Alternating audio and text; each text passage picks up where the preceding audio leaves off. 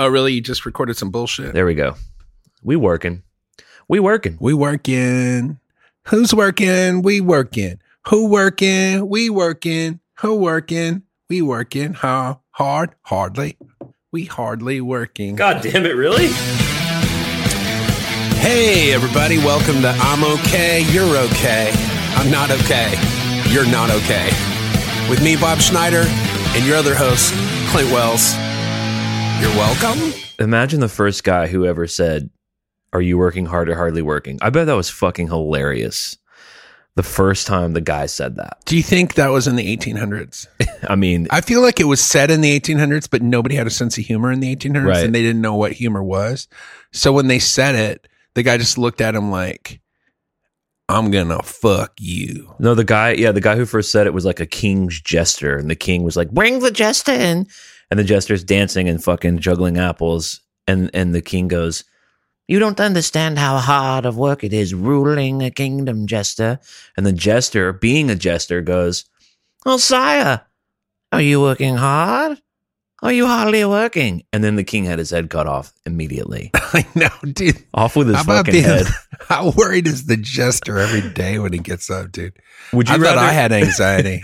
Yeah, that jester just needs to hop in a cold shower before that day. Would you rather be the jester for the king or the poison tester guy, the guy that has to eat the food before him? Definitely the jester. Here's a feeling you don't want to feel. You're doing your jester thing, your little song and dance. King, not laughing, not smiling. You're like, wow. But I'll take that over. Eat this, see if it's poisoned. Actually, that's the best job in the world until it's not. Right. Until it's poisoned. not, it's the best job. Well, because you're just partying with a king. And you don't have to do anything. You just have to eat. Well, and if... I'm going to take back my answer and say, tasting the poison. But if the king's rivals know that he has a poison tester, they're probably going to try to kill him some other way. So you're probably just going to be eating food. No big deal. No big whoop. Yeah. Now that I think about it, poison tester. Because the jester, dude, that's a lot of work. Got to make everybody laugh all the time. Fuck that. Here's what you don't want to do. Audition for the poison tester gig. They're like, "Well, now, would you like to ask us any questions?" Like, yeah, what happened to the last guy? All I do for the first 10 minutes of the podcast is see how puffy and fat my face looks on this fucking Skype. And then you have to reach the acceptance level where you just accept it. I think eventually your eye gets used to it. It's like when you see somebody who's like horribly deformed. At first you're just like, "Oh," and then eventually you just kind of get used to it. I mean, you never get totally used to it, but you kind of get conditioned. So that's the way I am with the way I look. When I brush my teeth every morning and every evening, I stand to the side of the mirror so I can't look in the mirror. I swear to God. I believe you. I just move right to the side. I just look at my door. I'm like, well, I listen to a podcast usually. So I'm like, I'm just listening to stuff. I'm okay. I'm not a monster. Dude, when I look at myself in the mirror, I have a way of looking at myself where I look the best that I can possibly look. But if I turn if I shift at all, even I go from it's like one of those weird optical illusions. In one, I look good and then I turn and I'm like, "Oh my God, what happened?" Yeah, I don't even play with that fire. I don't play with that black magic. Oh, I fucking deal with the dark arts of that shit. And then, dude, when I drop my daughter off in the morning, I usually talk to the greeter. She's become kind of like a friend of me and my wife's. That's the third job in the king's court. There's the poison tester, the jester, and the fucking greeter. But I'll occasionally where I stand because I have to socially distance. Every once in a while, I'll look and I'll see myself in the window, and it's just basically a straight side shot of me, and I'm like, "Ooh, who's that old beer-bellied piece of shit?" Oh, that's me. Well, I avoid all of those reflections. I know where they all are. I've scoped them out, bro. When I was voting, once you know where all the reflections are, you just avoid them all. When I was voting a few weeks ago, long ass line, it took forever, and there was a part of the line where you had to stand in front of a pretty nice reflection of yourself. Right. And I knew it was fucking coming. I knew it was coming. And I knew what I was going to do when I got there. Not look at it, look at my phone. Because what's amazing though, dude, is how many people admired themselves in it. Oh yeah. I mean, amazingly unattractive people. Most people are unattractive, and that's okay. So I don't mean that in necessarily a mean way, but I'm telling you, just as a matter of fact, these people were not attractive. They were admiring themselves in the reflection. I wouldn't even look in that direction, dude. Here's what you and me do. We wear what we call the sweet shield. What we do is we dress in black, then we wear layers over top of that. We basically cut all the angles so that when we confuse the eye, so when you look at us, you're like, oh, they look pretty good.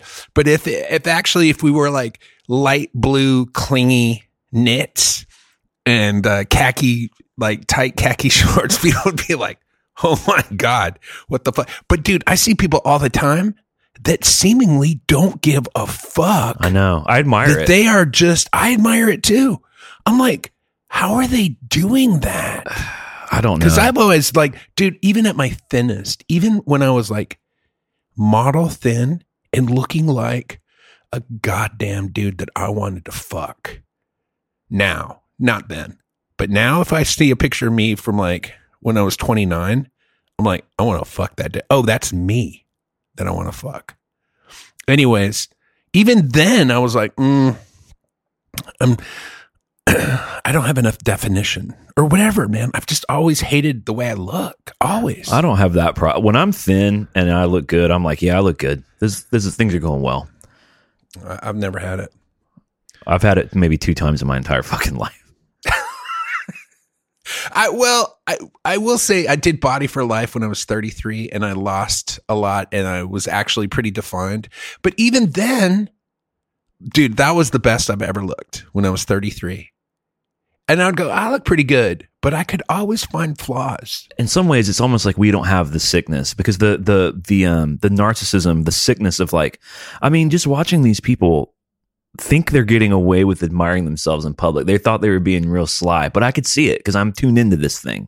Yeah. And like they just could not take their eyes away from their own reflection. It's like people have that. I know a lot of people, you know, we work in fucking show business, bro. How many people do we know that live for that shit? But there's almost a sense where I feel like you and I don't know, maybe we escaped that because that's poison soup too. No, I look at myself. I look at myself in the mirror.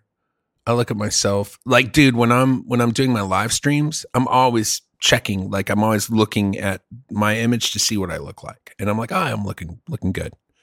Like as good as I can.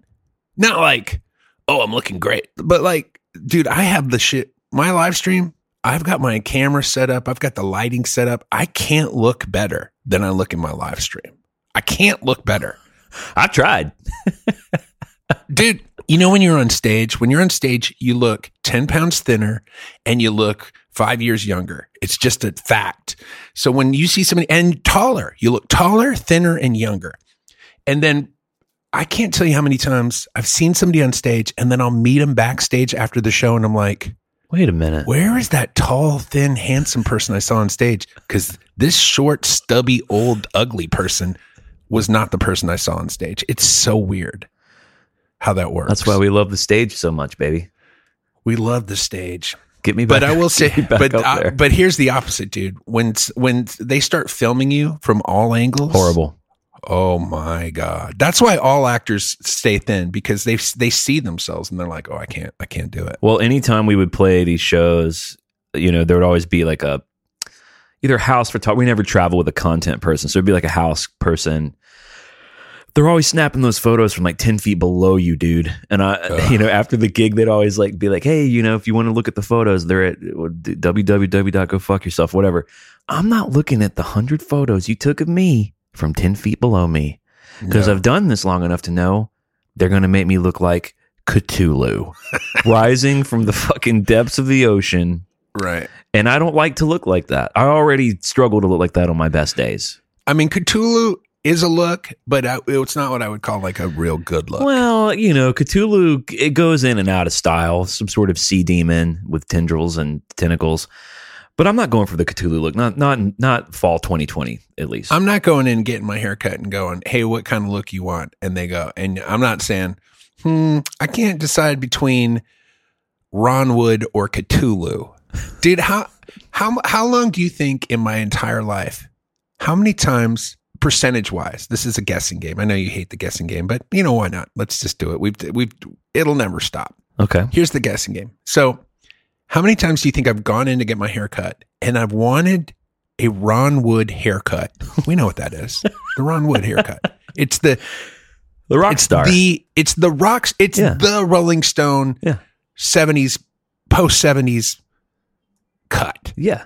How many times do you think I've gone into a place to get my hair cut, percentage wise, and wanted a Ron Wood haircut? All right, that's the first part of the question. The first part is wanted the Ron Wood haircut is the first part of the question. How many times, percentage wise? And then the second part of the question is, and then asked for that cut. All right, here we go. Here are the answers to the two questions you put before me. The percentage of the times that you've gone in and wanted the Ron Wood haircut, 100%. 100%. Exactly. Correct. You are correct on answer number one. Now, answer number two. The times you've actually asked the person in the salon who could deliver that haircut to you. Oh, yeah. The times you've uttered the words to your person, 0%. 0%. Ding, ding, ding, ding, dude. Ding, ding, 100%. I like correct. This test. Oh, my God, dude. It's so true, though.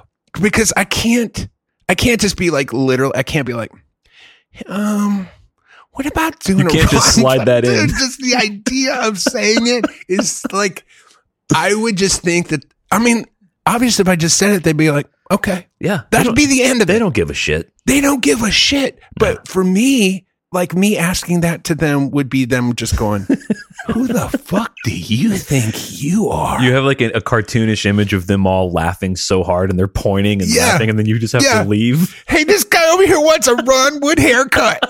Oh my God, dude. I have I have it dialed up. I have a picture of me from like 2015 maybe where I like the picture. I like what's going on a lot. Right. I always have it dialed up in the car. And when I go in, I just show them that. Hey, can you just make it look like this? And every time they're like, yep. And they usually do. And then I use earbuds when I'm getting a haircut as to avoid talking to the people. Dude, I went into I was on the road somewhere, like in a real sketchy area. Did you get a Head Start haircut in Hartford, Connecticut? It was someplace like, it was super ghetto-y where I was. I can't remember where it was. It might have been DC. It was somewhere where I was just, you walk around where the club is and sometimes they're real sketchy areas. There was a hair salon and I needed to get a haircut. And I went in there and it was two Korean, there was a Korean lady and a younger Korean lady in there working and nobody in there, no customers, nothing. And I was like, hey, can I get a haircut? And they're like, oh, yeah. So I sit down and they're like, what do you want? What do you want? And so I'm like, well, let me pull up something. So I pulled up a picture of Keanu Reeves in like John Wick, Keanu Reeves. And I'm like, how about something like this? And they're like, oh, that's nice. That's a nice picture of you. And I'm like, I'm not going to try to do the accent. They had pretty thick accents. And, I like this picture of you. I'm like, that's not me. That's Keanu Reeves. Oh, okay. Yeah, it's a good picture of you. And they didn't know who Keanu Reeves was. So I start cutting and I look over. At some point I look over and the younger woman is making spring rolls from scratch. Not 5 feet from where I'm getting my hair cut. Do you know what spring rolls are? Do you know what they are? They're yeah, I know what spring rolls are. Yeah, she's rolling them up. She's rolling up like lettuce and stuff, shrimps and stuff in a hair salon, now 5 feet from where I'm getting my chop. And just making a big pile of spring rolls. And at some point, this lady tells me that she sells spring rolls as well. That's part of the family business. But she's getting out of the hair cutting business and she's going to go into the food truck industry. That's her next job. Because she's tired of cutting people's hair. Wow. Guess how good that haircut was? Pretty good. Pretty good if it was 1974. Yeah. Like if I'd have walked out of there and it would have been 1974, perfect. Guess what year it was? 1975. 2019.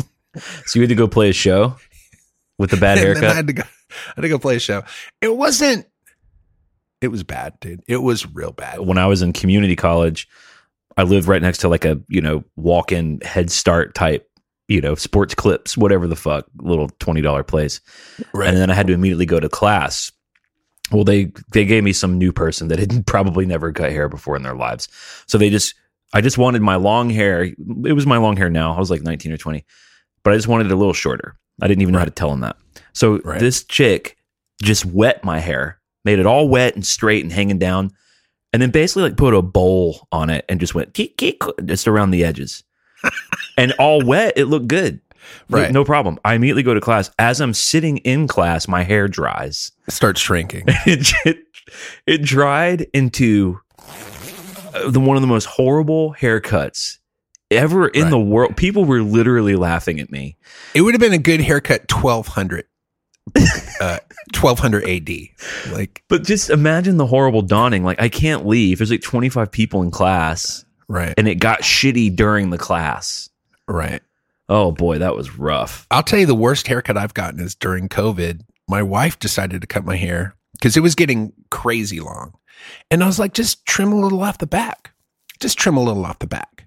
And she did that same bowl cut treatment where she just was like, she basically went from the bottom of my ear straight across the back. Yeah. In a straight line. Yeah. And then I looked at it and I was like, what the fuck did you just do? I mean, there was chunks of hair like 6 inches long that she'd cut off. I'm like, what are you doing? She's like, I'm not done yet. I'm like, you're done. The damage is done. What'd you do? Did you have to go get it fixed? Then I had that haircut for like 4 weeks. And then finally I called up the lady who used to cut my hair and I was like, hey, are you cutting hair? She's like, we've been cutting hair since May. I'm like, oh.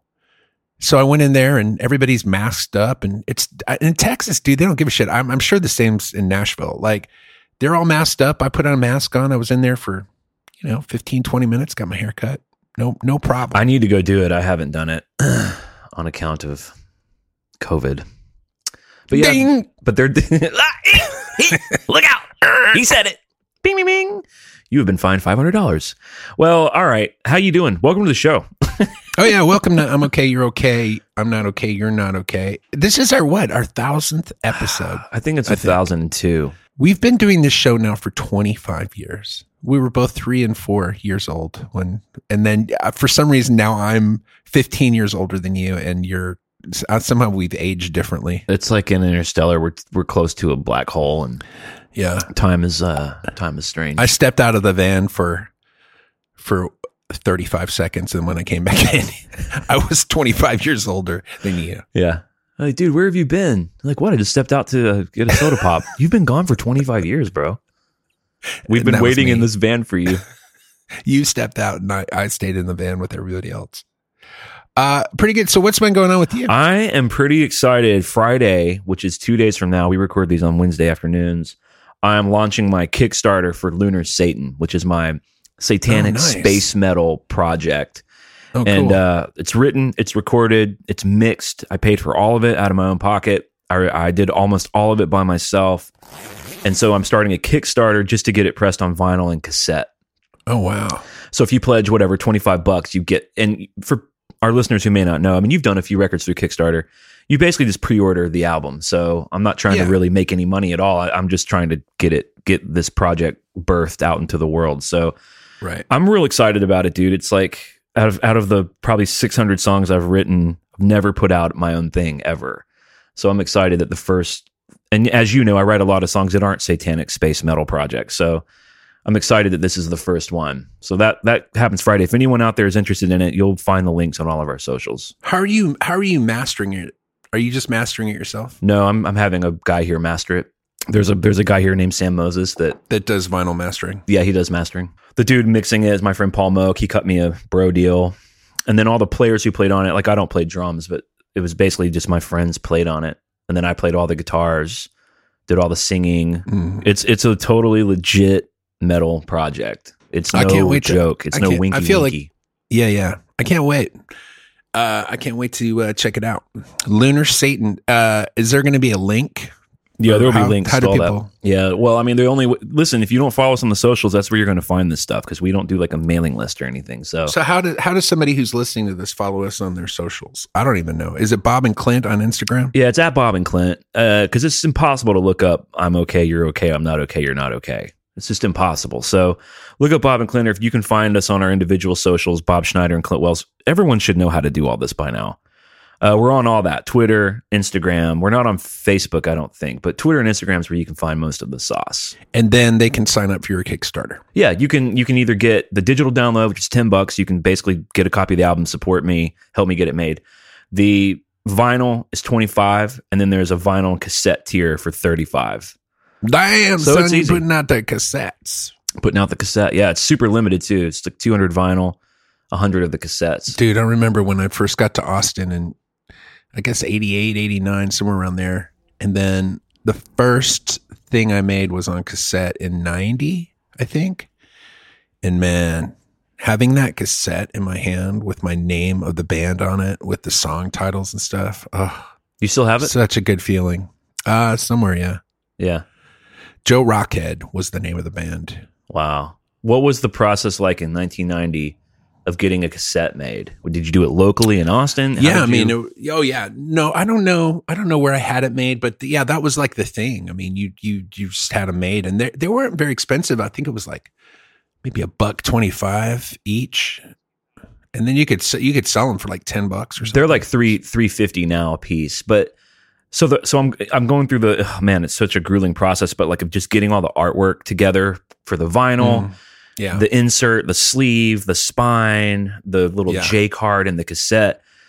And I got to say, as much of a pain in the ass as it is for me, just because I'm not an artist in that way, it's hard for me to like understand it. I have a friend of mine help me with all the graphic design of the album, but they make it easy. I mean, they give you these templates, and you just digitally upload your artwork, and they do it all for you. How did you do that in 1990? you had to kind of do it all. You had to measure it out. It was weird back then. I mean, we had computers back then, but it was real rudimentary stuff. Because obviously Like- the format's different on a CD than a tape, but you want all the angle, you want it to be proportional, and so you would have to do that actual measuring yourself. You would actually, what you would do, like the last job I had was working at an art department at a t-shirt company. And that was the last two jobs I had was doing that. So I was used to mocking up art for t-shirts and stuff. And it's the same process for the cassette and I never made vinyl. So it was always cassettes or CDs, but you'd start with a big piece of paper, and you would get the template on a piece of paper. You wouldn't do any of it digitally. And then you could print out the titles and stuff like that, but then you would cut it out and then glue it to this piece of paper. Wow. And you do it all that way. And you would do all the colors separately. It was a very interesting process. And then eventually you could do 4-color processing. I guess you could do 4-color processing then, but I think the first record I made, I cut everything out of stuff called Rubylith. So each color had a different, you had to cut it out. Kind of the way comic books were made back in the day. But I've always loved making I love like doing all the spine and doing the lettering and the copyright and putting the barcode and stuff. I love all that stuff. It's Man, so much fun. I have not been having I like thinking about it being done and looking at it and holding it, but I mean, those are the parts of putting an album together that I don't think most people think about. That's a real pain in the ass that I guess if you're Bon Jovi or whatever, just an art department does it. Is some of your back catalog stuff coming out on vinyl? I'm Good Now is coming out. Hopefully before Christmas. That's the plan. It should be out soon. We just got the master, The whatever. lacquer. the one where you listen to it and you go, okay, everything sounds good. Press it. So Yeah. I just posted, or Aston, my manager, posted that record being played on his turntable, and people are excited. I've never had I'm Good Now. I'm Good Now has never been out on vinyl, and then next year we're putting out Lonely Land on vinyl as well. So What you were Pretty referring exciting. to is the test pressing. test pressing. Yeah, That's they send a couple of those out just to make sure it's right.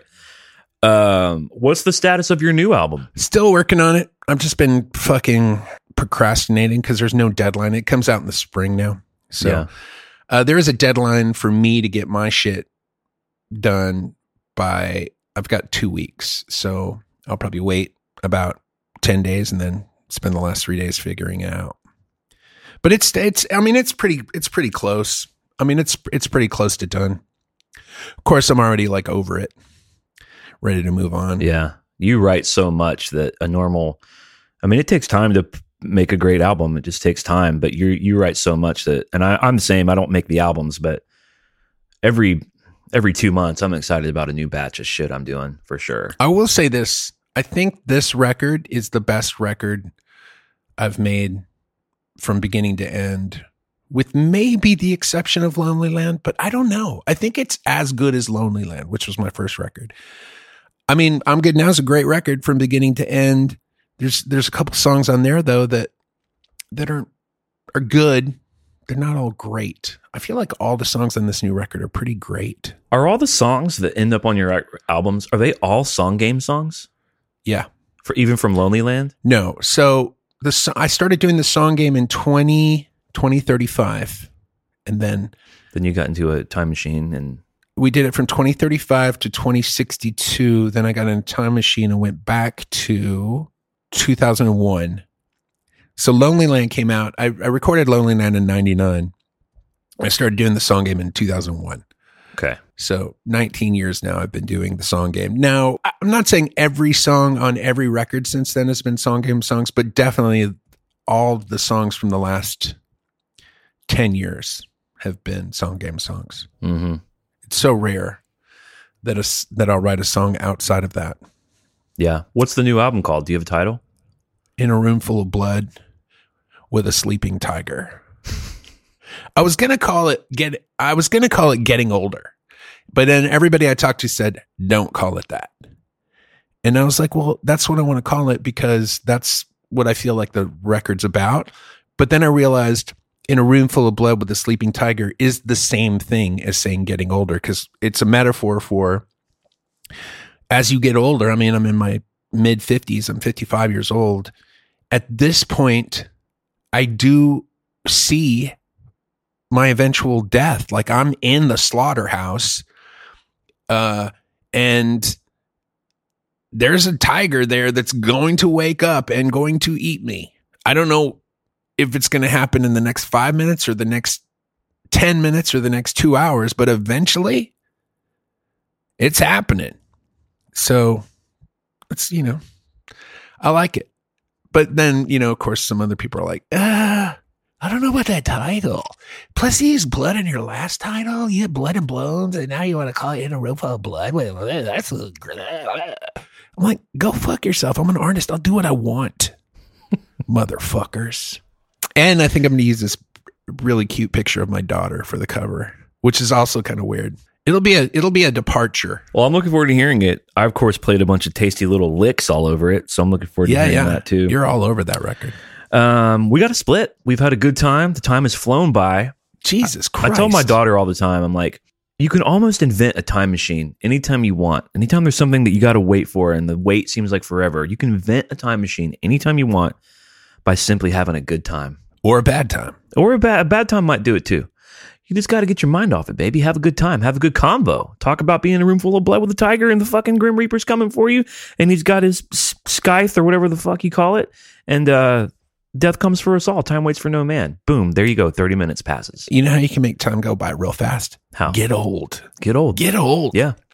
It'll start to speed up. You're right next to that black hole. I know. Well, listen, you can write in bobandclint@gmail.com. We love hearing from you. You can support us by leaving a positive review on iTunes, and you can support us on Patreon, which we got some new patrons, but we're going to say hi to them on the next episode. Yeah, we will. And we're going to see you now in the Secret Weekly for those of you who have the access key, the key to the portal, the skeleton key. Bye. Bye.